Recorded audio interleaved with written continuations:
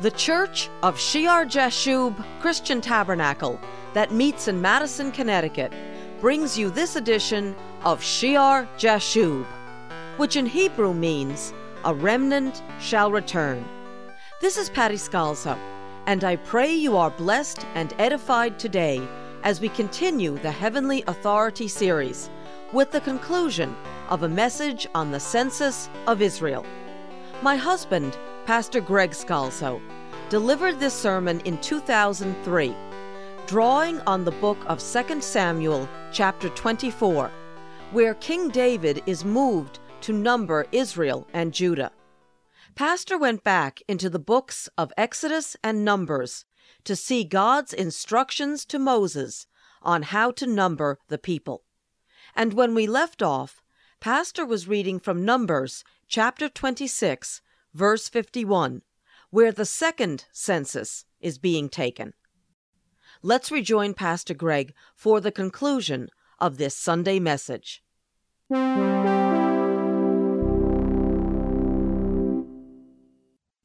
These are those who were numbered of the children of Israel, 1,730.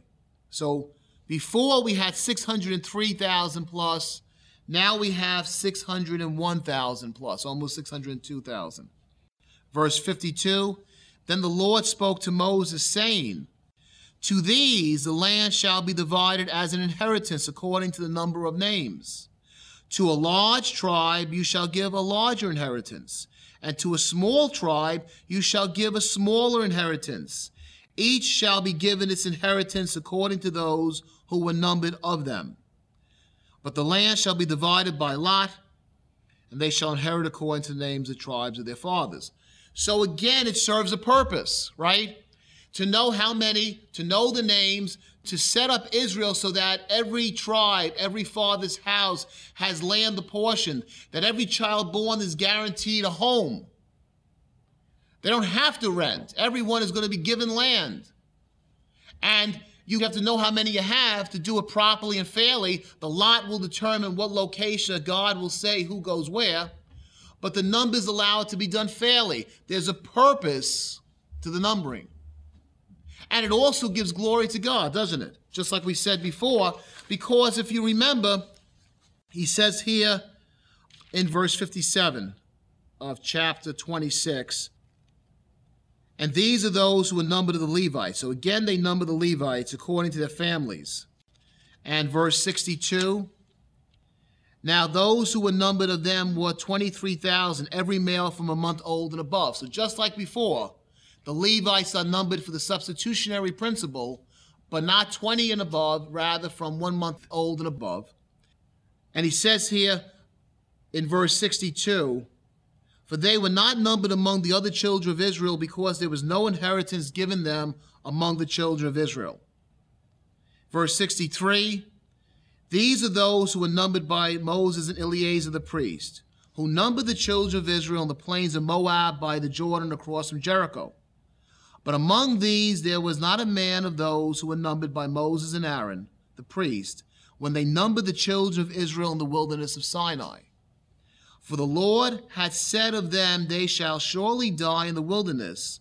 So there was not left a man of them except Caleb, the son of Jephunneh, and Joshua, the son of Nun.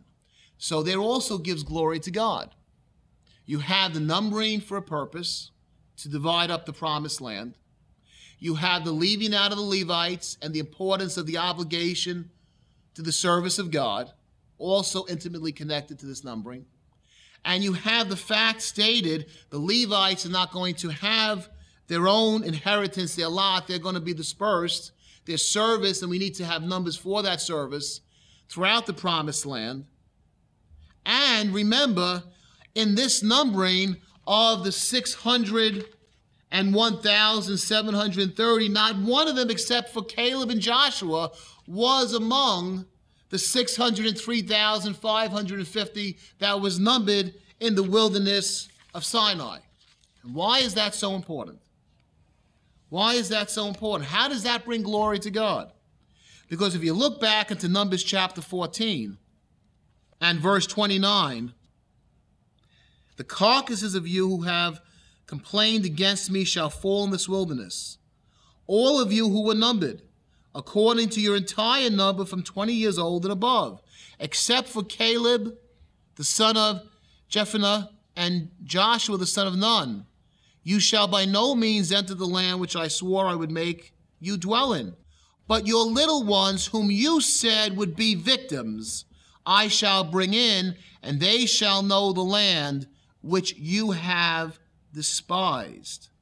But as for you, your carcasses shall fall in this wilderness, and your sons shall be shepherds in the wilderness 40 years, and bear the brunt of your infidelity until your carcasses are consumed in the wilderness, according to the number of days which you spied out the land, 40 days. For each day you shall bear your guilt 1 year, namely 40 years, and you shall know my rejection. See, they kept saying, what has God done? What has Moses done? He led us out into this wilderness, and our children are going to die. We would have been better off back in Egypt. What was going on back in Egypt to the male children? Pharaoh made the decree to kill them, right? So it's not true. They did not have faith in God to protect their children. Now, part of the first numbering, we're told here, they were to go right into the promised land. It might have been maybe 2 years and they would have been into the promised land. And so that first numbering would have been used to apportion up the land for them. But they didn't trust God. And so he says all of that number, except for Caleb and Joshua, will die in the wilderness. And the very children who they said, well, you're going to let our children die, they are the ones that will go into the promised land. And so when he numbers them again over 600,000, it brings glory to God to show that God kept his promises. The children they thought would die, even in the harsh 40 years in the wilderness, God kept them alive. And when that one generation was gone, he replaced them.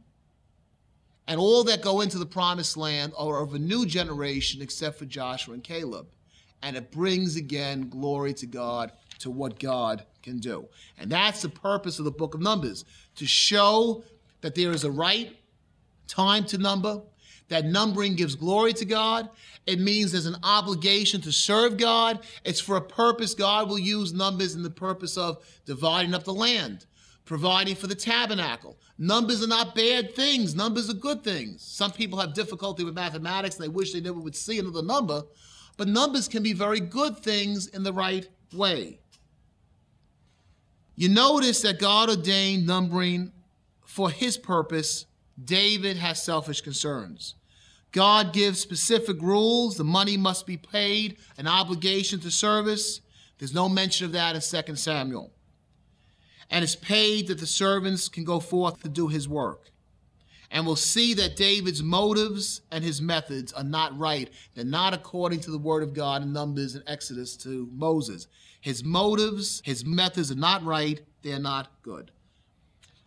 Numbering, to summarize, correctly used, glorifies God. It glorifies God's work. It glorifies his purpose. It quantifies and identifies his work. And it gives us righteous instruction and righteous understanding. It's nice to have numbers next to the verses in your Bible, right? They weren't given by God, but was it wrong for men to number the scriptures such? No. It helps us to memorize, right? Gives us righteous instruction and understanding. But men use numbers to glorify men, to identify man's power, to enhance man's power, and to control and to manipulate. And I'll just close very quickly with this account. Wednesday of last week on CNBC, they was showing things to come in one of the conventions where they open it up to all the new technology that's on the horizon. And IBM has this watch that they were very excited about on the stock market programs, because this watch that's due to come out in 5 years running a Linux system will have the ability to, you put your finger on it and it'll read your fingerprint. So everyone else is locked out except you, supposedly.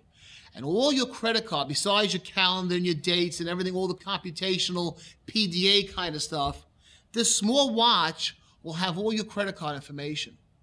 So you'll walk in a store, and when you want to buy, you go bing with your watch, and it'll register. Matter of fact, you can set it up so when you walk in the store, the census reads your watch, and all the preferences you have, the things, the sales you've been looking for, that barbecue you've been waiting to go on sale, it'll flash your watch and notify, it'll communicate with every store around the globe. It'll know you, and you'll know that store, and you'll walk in and know everything on sale. And then confirm your purchase, put your fingerprint on it, run it through, and you'll be able to buy, and you'll be able to sell. And I'm watching this saying, but this is chilling. This sounds a little reminiscent of what I read in the book of Revelation. But what happened after that really took me by surprise. It took words out of my mouth. The woman that's giving the report to the male commentator, the host, said, and you know what could happen also? And this would be great. They're talking about a chip. Can you imagine if that chip could be put under our skin and we wouldn't even need the watch? And the host said, wouldn't that be wonderful? Wouldn't that be great? With the advent of the age of computers, the technology certainly can be used to bring great glory to God. WFIF upgraded their system this week to handle with DSL high speed. I don't have to drive down to the station anymore. All I do now is I take the file, the 6.7 megabytes, I put it on an email attachment to them. What takes me about half an hour or so on my slow computer, the man over there said I was able to download it with the new system in 64 seconds. Instantaneously almost, and it'll get faster. And how the gospel is going over the internet to parts of the world that the governments cannot keep it out. Technology, numbering, computing can be used to bring great glory to God, but never before in all of history do we have technology available to number, to bring great control, to manipulate every person that lives and breathes throughout the globe. Father, we thank you for your holy word. Father, we thank you that you give insight into these things in your scriptures. And Father, we pray that you would help us as we continue the study in your will and plan. In Jesus' name, amen. As I said earlier, this sermon was preached back in June of 2003. Technology has advanced even more since then, and Pastor Greg's point is more relevant than ever. Shear Jashub Christian Tabernacle meets at 10 a.m. every Sunday morning at the Memorial Hall on Meeting House Lane in Madison, Connecticut. The Memorial Hall is adjacent to the Madison Green, and we meet appropriately in the upper room. And as always, we would really love to hear from our listeners if you have been blessed by this program. Our address is Shear Jashub Christian Tabernacle. That's SHEAR-JASHUB,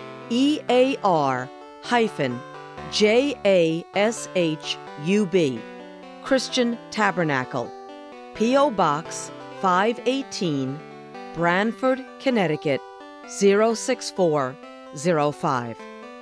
Join Pastor Greg Scalzo as he teaches from God's Scriptures in our next broadcast of Shear Jashub. And we pray that the Lord's grace and peace and the abundance of His holiness overflow in your life as you dedicate yourself to Him.